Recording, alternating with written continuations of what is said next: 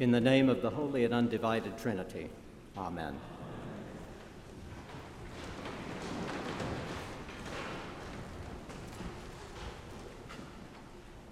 Maybe you've noticed in the past few weeks that we've been reading from the Revelation of St. John the Divine for our second lesson. In fact, this brief period is the only time in our 3-year cycle of readings where we hear anything from Revelation on a Sunday morning. That goes for anybody who uses the Revised Common Lectionary, Episcopalians, Lutherans, Presbyterians, Methodists, and so on. It also goes for Roman Catholics who use an almost identical lectionary. And in the Eastern Orthodox churches, you will never hear it read in a Sunday liturgy. Not once. That might be just as well. It was always a disputed book that barely made it into the New Testament. It's a favorite source for some of today's most ludicrous and sinister conspiracy theories. And it has tempted Christians to make fools of themselves in every generation for the past 2,000 years, as they proclaimed that the tribulations of their age guaranteed Jesus' speedy return, only to change the subject when it didn't happen.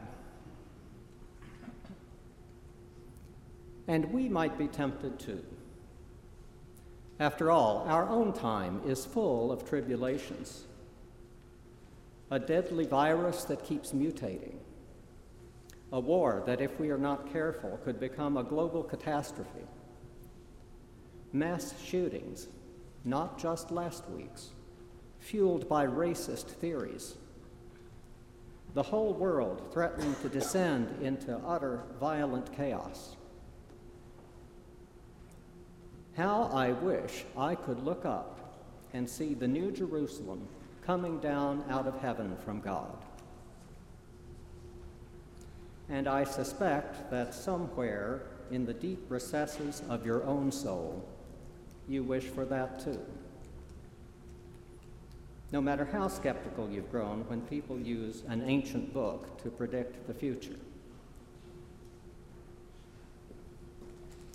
When it comes to forecasts, we of course ought to be skeptical.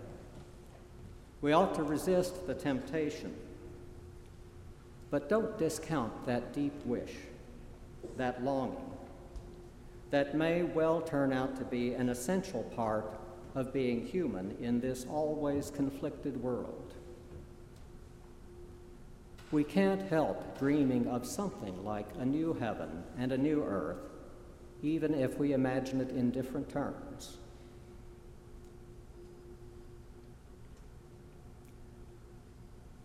Whatever his shortcomings as a forecaster, St. John the Divine couldn't help dreaming either, and neither could his readers.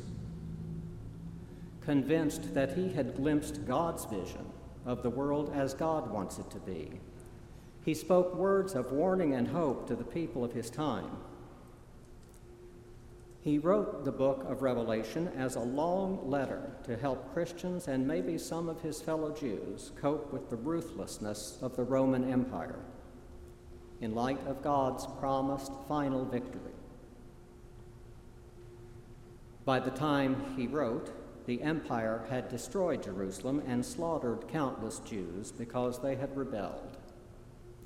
Anybody with a connection to Jerusalem was now under suspicion all over the empire, and that included Christians. You could be socially penalized for who you were, maybe arrested, sometimes even executed. Christians lived in constant fear of being exposed. Some were giving up and renouncing their faith. Others were trying to blend in with everybody else. John wrote this letter to help them be who they were called to be, to have the courage not to be just like everybody else, especially not like the rulers from Rome.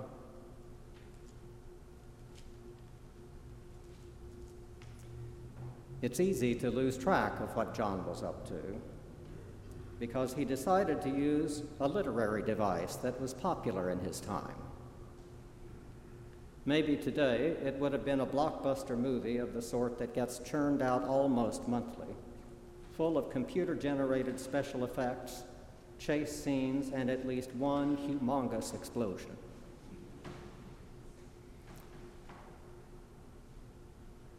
We call that ancient version apocalyptic literature. And like today's blockbuster, people were churning out a new one almost monthly. It was full of fantastic, violent imagery that was sure to get an audience and keep them on the edges of their seats. John uses that sort of imagery. But here is the startling thing. He uses it to sneak in a message that's anything but violent. As it turns out, John's answer to the ruthless power of Rome is a vastly different kind of power. Not the power of a blockbuster or a superhero, but the power of a slaughtered lamb. The first time John saw this lamb in one of his visions, he had just been told by a heavenly elder that the key to understanding God's ways was the Lion of the tribe of Judah, the root of David, who has conquered.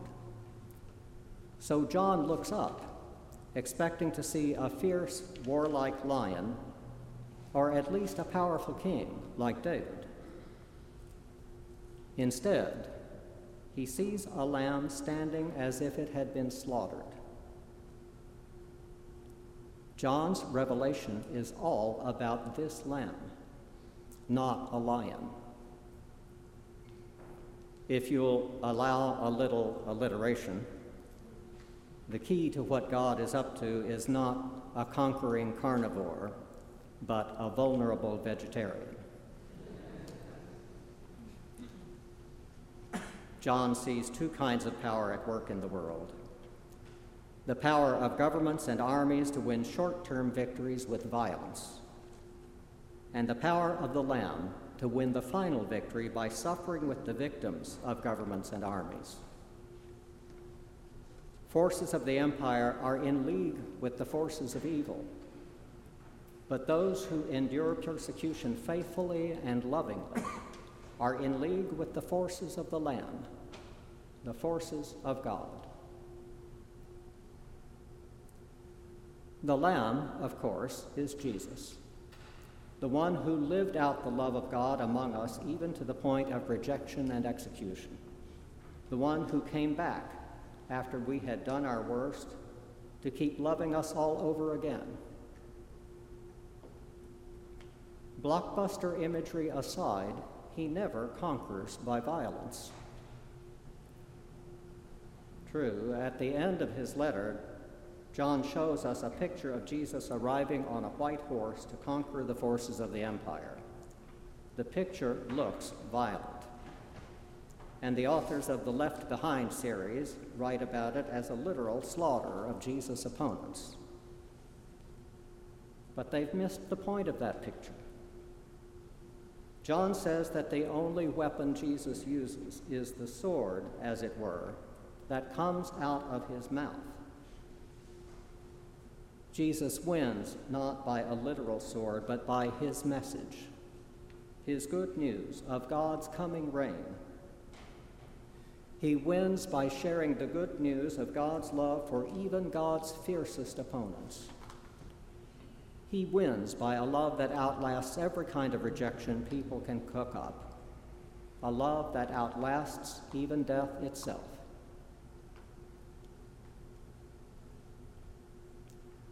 At the end of his letter, we're shown one of John's final visions. We heard part of it last week and another part of it today.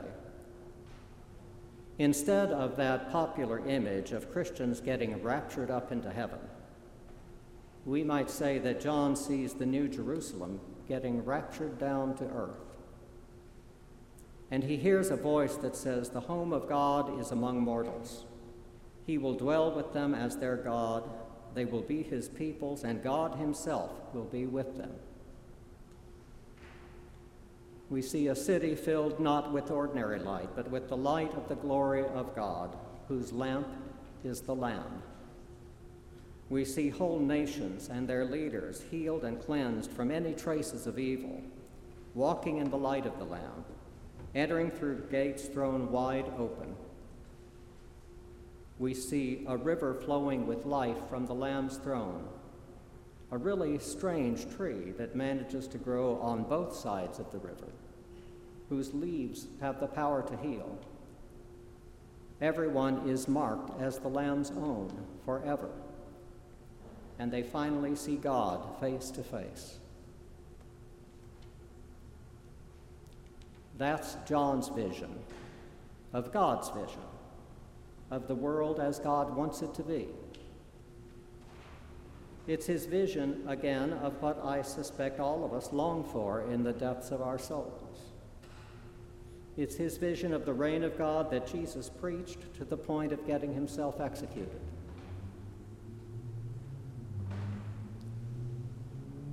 And just as much as Jesus did, John wants us to see how this future earthly paradise is already coming into the world. John doesn't want to leave us with predictions about the future.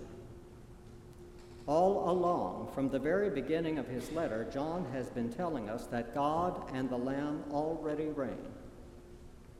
The kingdom of the world has become the kingdom of our Lord and of his anointed one.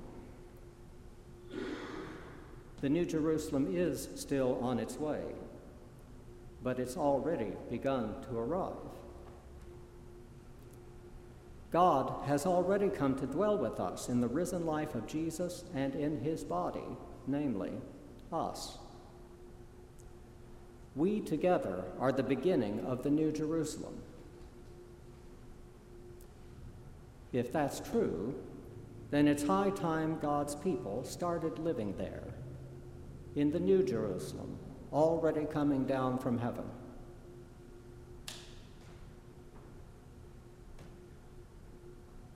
The best part of John's message is that we can start living in the New Jerusalem right now. We can already live by the power of the Lamb. There's no excuse for putting it off. When John started his letter, he singled out 7 different nearby churches, and he wrote each one of them. And what he says to each of them is basically this: why aren't you living by the power of the Lamb? Why are you letting the power games of ambitious and selfish people get in the way? You are the rightful citizens of the New Jerusalem. The Lamb is the power that moves the world, so stop wasting time. And that's what John is saying to us. Why aren't we living by the power of the Lamb? What keeps us from being the New Jerusalem right here? What keeps us from throwing our doors wide open? What keeps us from welcoming all sorts of peculiar-seeming people to taste the tree of life and the river of life, growing and flowing right here?